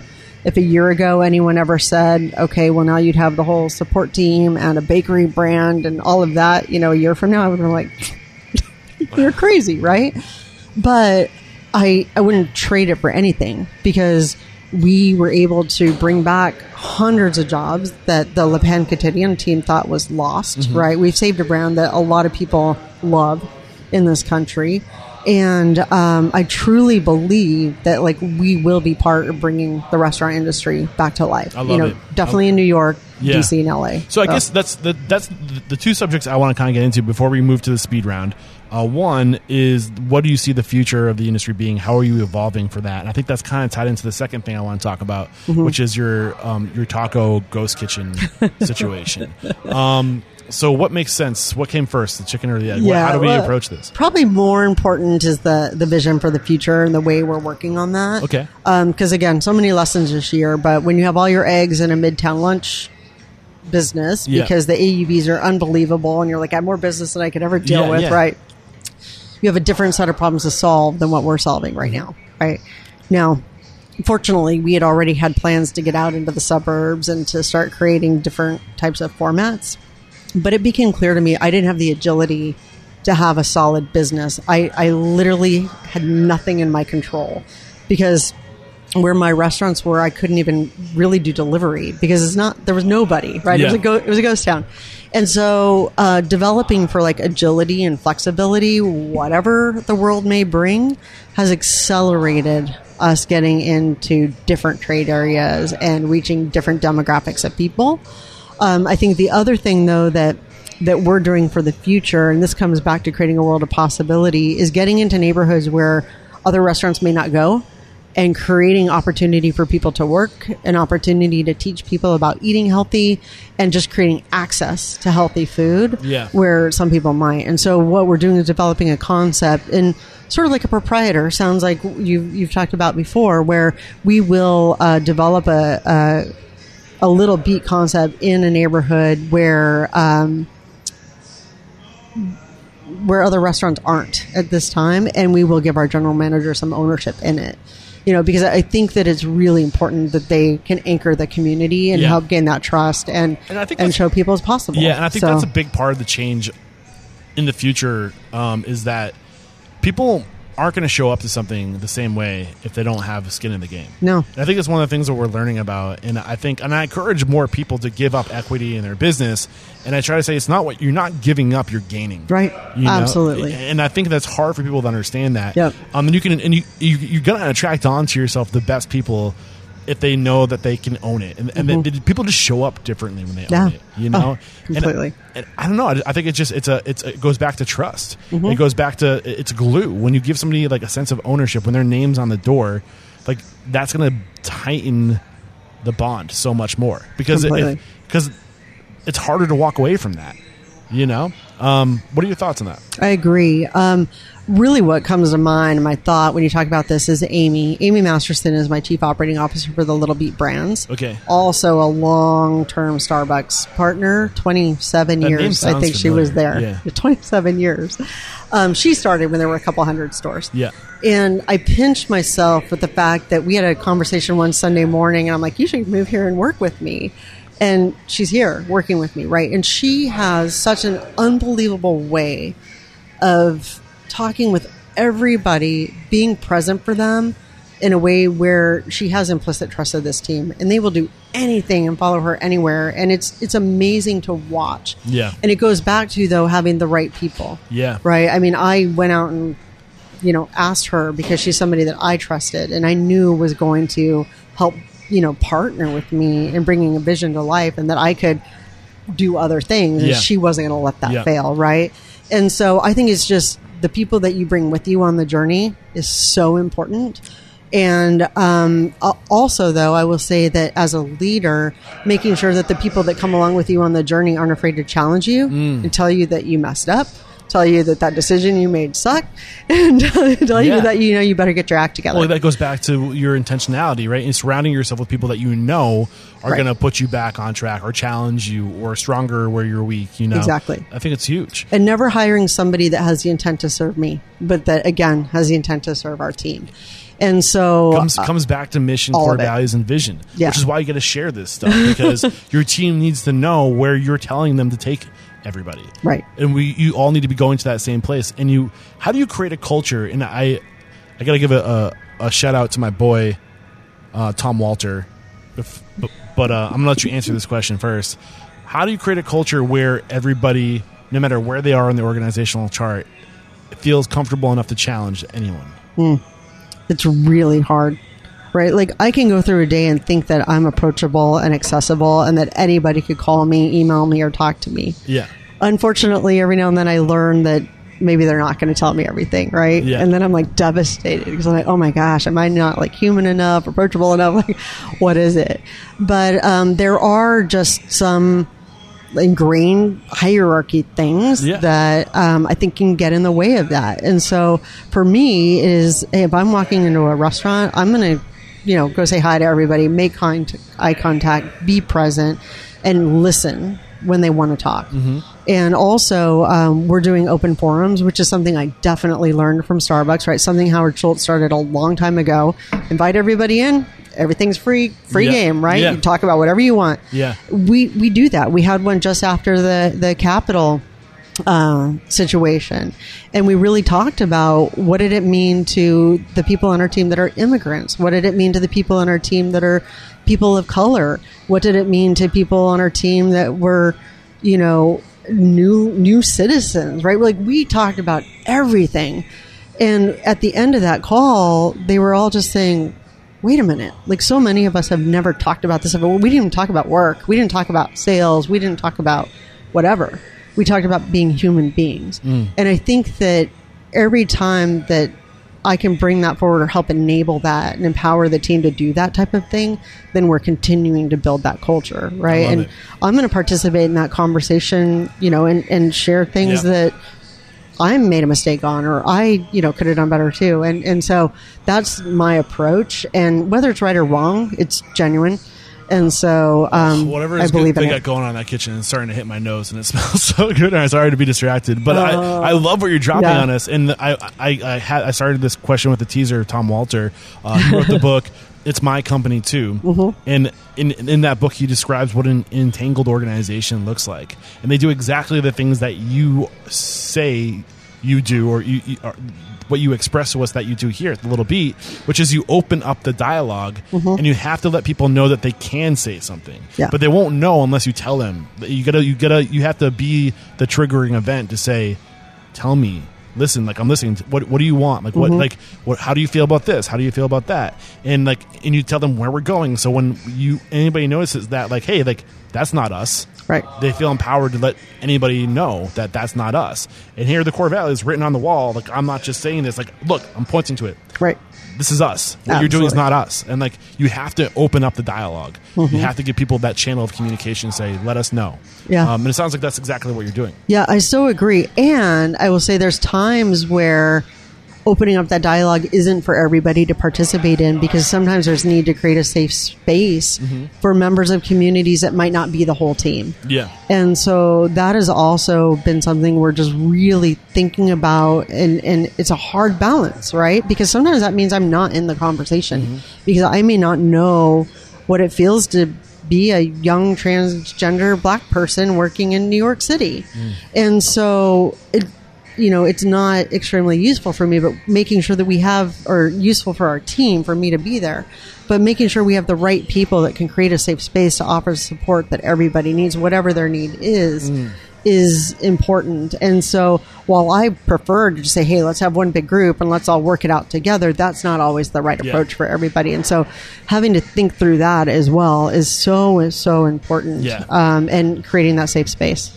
Becky, I'm loving this conversation. I'm looking down at our time here. We're already at almost over an hour and 35 minutes. Oh my gosh. I know, it goes by so fast. It goes by so fast. And this is, I'm happy I've changed the format of the show. I really am, because we can just get so much, and it's just so nice to sit down and breathe and talk and, like, to dump it out, just to get it all out on the table. So one question I ask all my guests before we go into the speed round, the mission statement is to inspire, empower, and transform the industry. You've done that for us today. Thank you. But how have you transformed personally since getting into this industry? Who are you today versus the woman you were way back in 2003 when you became the director of Starbucks in New Mexico? Oh my gosh. Yeah. Whew. I've grown so much as a person and as a leader. I will say I'm the mother of 4. I married my high school sweetheart. Not long after I joined Starbucks, my oldest son passed away. And so that is a extremely transformational moment that also, of course, impacts everything about me, right? Because my children are my life and the core of who I am. And so when I think about that question, I'm like, the life journey has been so extravagant since then. And along the way, I think, hopefully become a better human. I've learned a lot. I aspire to put it to the right use, what I learn every day. And so that's my hope. I think I still make a lot of mistakes, but at least all the journeys I've had, I've moved 6 times since then, and lived a lot of life, worked with a lot of people. that I have so much context to the broader world and different cultures within the U.S. and globally, that I can have a point of view that might help bring people together. Perspective. Yeah. I love it. Yeah. Great. We're going to take one more quick break to thank our sponsors, and we'll be right back to bust out a true speed round. Bbot is the next generation of point of sale. That's because it's mobile, in your pocket, fast, and it's so easy for your guests to use. Here's how it works. Using near-field communication or QR technology, the guest touches their phone to the location marker, which automatically pulls up your menu. Then the guest selects their order, pays, and tips all directly from their phone. The order gets shot to the kitchen or bar. It's that simple. And one of the things I love about Bbot is that it makes the ordering process so much more efficient, meaning your guest will get more time with the server, which means they'll be happier, which means your servers are going to get better tips, which means everybody wins. You win, your guests win, and your servers win. Not to mention, it's contactless. It's branded to your restaurant. There's zero commission fees. You can use this technology through takeout, delivery, and dine-in, and it integrates with your POS. Bbot, the contactless order and pay solution powering the future of hospitality. To learn more, go to www.bbot.menu/unstoppable. And when you use that link, you'll get your first 3 months free. That's www.bbot.menu/unstoppable. I started this podcast because I have a passion for serving people in the restaurant industry, because they have a passion for bringing people together with the ultimate love language, their cooking. But with all that cooking comes great, giant, greasy piles of pots and pans, and we can't waste our valuable time with endless sink changeovers, so we must upgrade to Dawn Professional Pot and Pan. Dawn Professional Pot and Pan cleans 58% more pots and pans than the leading competitor. Less dish soap, fewer changeovers, and more time doing what we love, bringing people together with the ultimate love language, food. Not to mention, Procter & Gamble Professional also provides a wide range of disinfectants for your business needs. Get the cleaning, disinfecting products you need and the peace of mind you deserve. Dawn Professional, it's clean, upgraded. We're back, and the first question I have for you is, what is your IT factor? A habit, a trait, a characteristic you believe most contributes to your success? Not the restaurant's success, but your success. Yeah, I think it's presence. Okay. What is your biggest weakness? I want to do too much, too fast. What is one question you ask or thing you look for during the interview process, the hiring process? When you were doing that, I don't know if you are still involved to this day, maybe the higher executive level stuff, but what are you looking for? Yep, definitely passion for the product, as we talked about. And also the interviews I'm doing specifically, I am looking for people that will challenge me, that will have no fear to tell me when I'm wrong, and will always speak up when something's not right. I love it. What is your biggest challenge today? Getting these restaurants reopened and getting the municipalities to allow indoor dining. I know that's short-sighted. That is a huge challenge right now, and the amount of work going into getting restaurants reopened and then opening new restaurants in this environment is really, really hard. Yeah. As well as realigning production facilities and commercial bakeries. I'm curious about this, and I know you maybe you do have the answer, maybe you don't have the answer. But we keep on talking, you keep on hearing we have to wait for everybody to get the vaccine. The back of my mind, I'm like, why do we have to wait for everybody to get the vaccine when only such a small percentage of people are really, truly at high risk? And if we're getting them the vaccines early on, like, what's stopping us from opening again sooner than later? Yeah. And I know there's some questions like, oh, the virus will mutate and like all this other stuff, and I get that. But where do you stand? You know where I'm going with this? Why do we have to wait for everybody? Why not just get the high-risk people the option to get it first? Yeah. So, well, I am definitely in the camp of let's all be really responsible. Yep. Let's take care of people that need us to really be cautious of what is going on with them. Yep. Let's follow every cleanliness standard we can. Keep everyone safe, but let's get on with life. Yeah. And so I am so confident that my restaurants are, working in a really safe way and that, customers want to come in and see them. And so, we'd love for that to happen. Yeah, as we speak, like the most vulnerable people are getting the vaccine. Yeah. So exciting. Yeah. So I know. Yeah. And we found out yesterday here in New York City, our teams can get vaccinated. So I heard from hundreds of team members last night that they got their appointments. So we're excited about that so too. The highest exposure people are going to be getting it. The highest risk people are going to be getting it. Yep. Like, can we get back to work? Exactly. Yeah. Let's go. Yeah, I feel that. Safely, but let's go. All you can do is all you can do. Yeah. I just need some sales. It'd be great to have people in the city. I feel you. What is one code of conduct or behavior you teach your team? A way to be, a way to act, a core value. You already shared your core values with us. I mean, I think I shared them with you, but, vulnerability, authenticity, humility, definitely things that are part of everything we do every day. I love it. Share one uncommon standard of service. So this is something that's common within the four walls of your businesses to go above and beyond for service that's not common throughout the industry. Yeah. So sharing the knowledge that the team has for food. You're not going to find that in a lot of fast casual places, right? Where they actually know what are the specific adaptogens that are in that food, right? And what does turmeric do for you? Why do we need turmeric?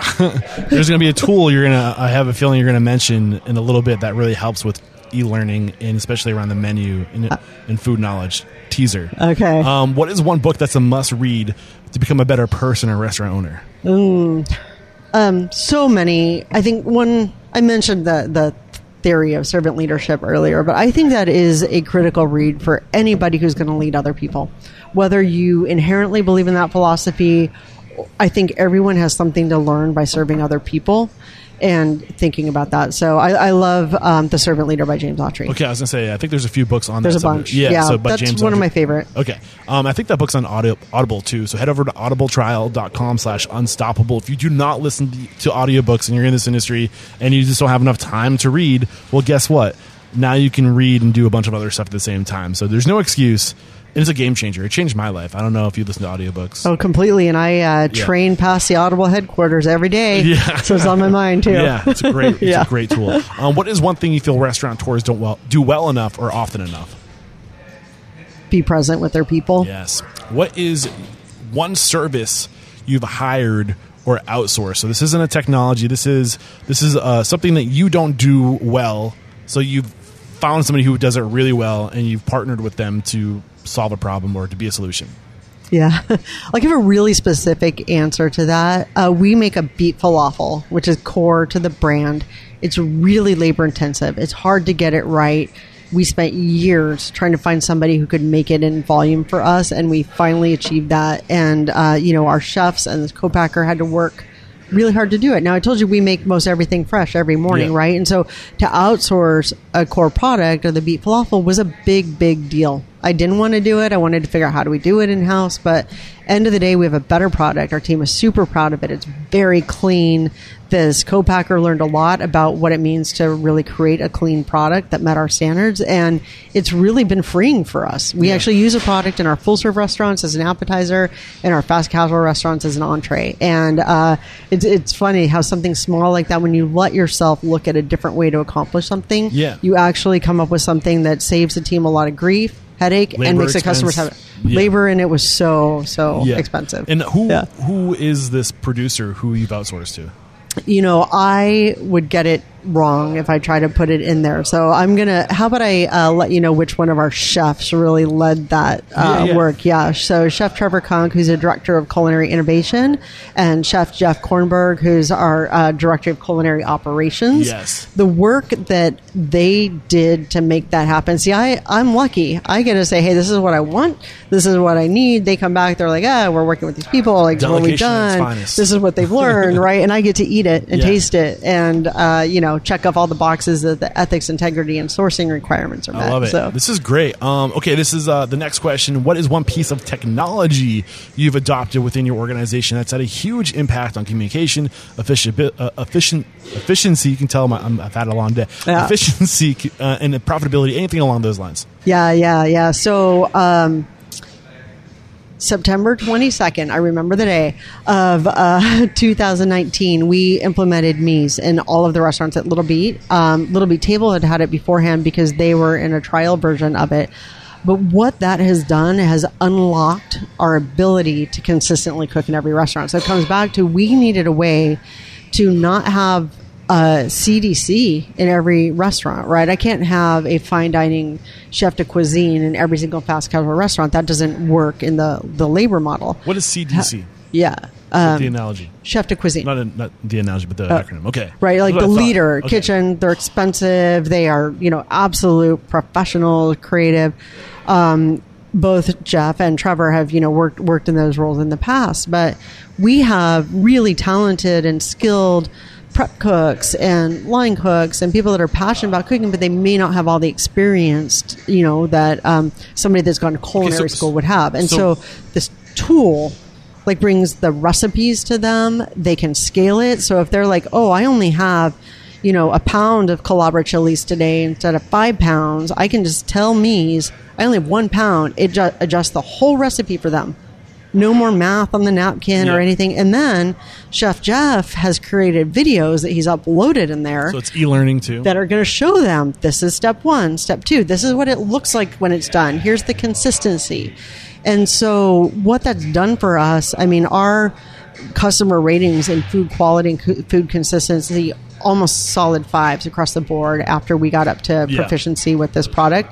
And our food costs have come down. What were your food costs before and after? Yeah, so we used to run 32% food costs. Even through the pandemic, we are now running a pretty consistent 26%.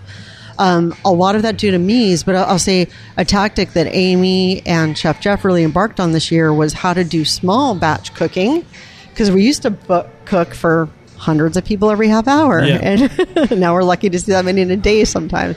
And so we've really come to an a la minute cooking process. And so cooking in small batches is where Mies comes into play again, right? We can say, okay, just change the number and it does all the math for you. We used to do 25 pounds of broccoli at a time. Yeah. And now we're like, maybe we only do 1 pound or half a pound.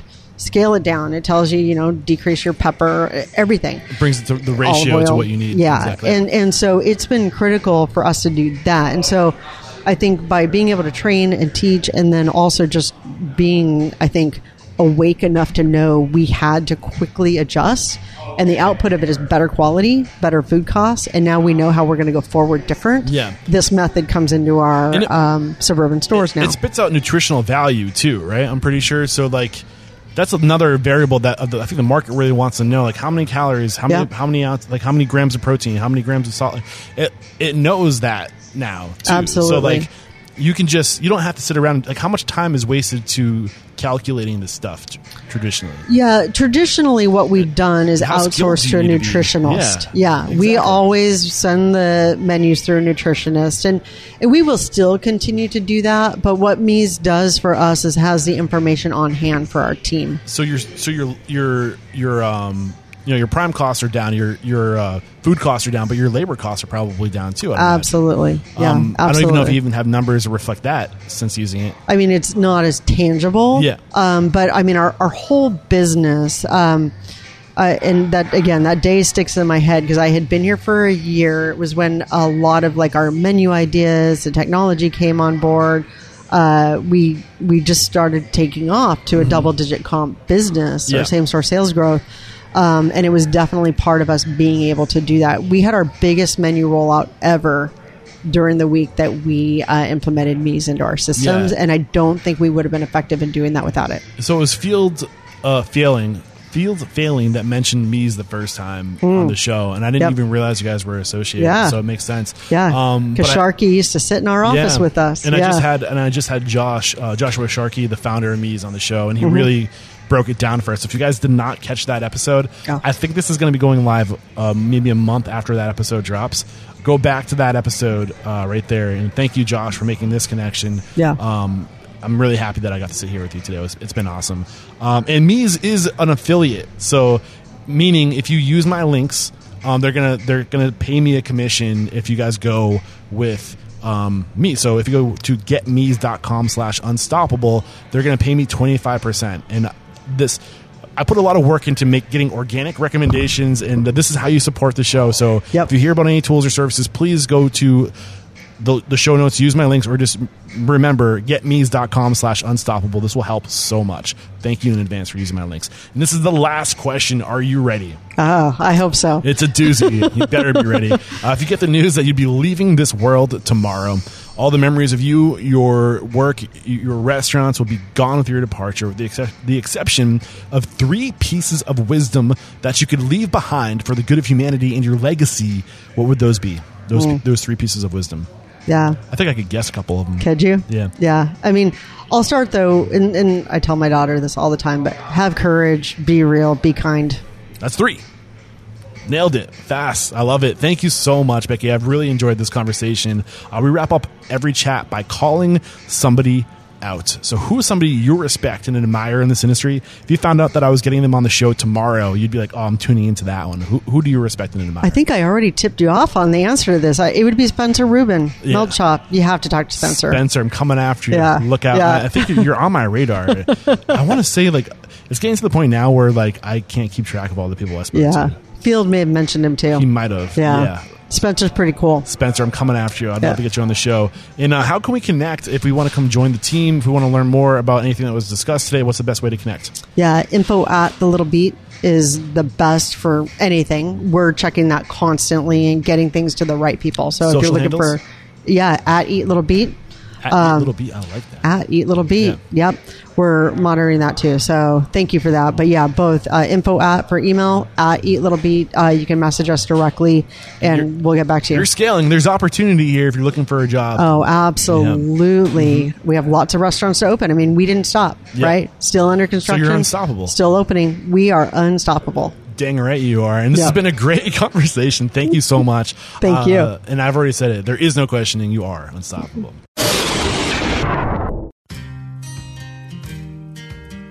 There we go. Another episode wrapped up here at Restaurant Unstoppable. Thank you so much to today's guest, Becky Mulligan, for sharing your story and your mentorship. I loved this approach you took to your career. You're the true intrapreneur, which is somebody who chooses to grow like an entrepreneur, but within a single organization, and you created opportunities for yourself. You were loyal to this organization, and that loyalty paid off and created opportunities for you elsewhere. And I think this is just a great example of, constantly growing and pushing and challenging yourself to be a better version of yourself than you were the day before. Awesome stuff.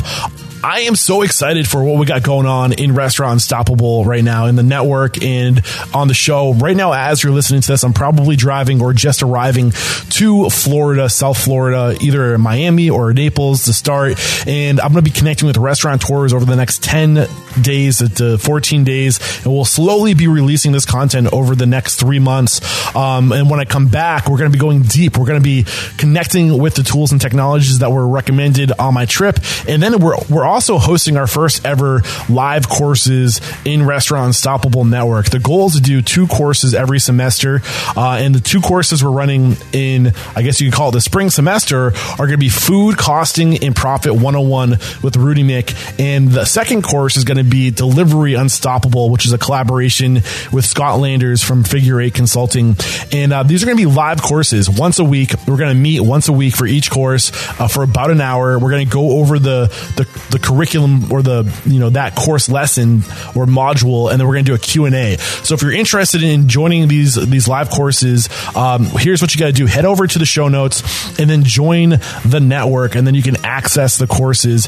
And if you don't want to join the network, if you're like, I don't want to have to join a network to get access to a course, then email me, Eric@restaurantunstoppable.com. I'll give you 3 months of free access to the network to take the course. And we want to get people into these courses. We want to start learning live together. And this is the future of Restaurant Unstoppable. So can't wait for the future. I hope you guys are excited, or as excited as I am, and I cannot wait to meet you. All right, that's it for today. Thank you guys so much for sticking around this long. Until next time, peace out.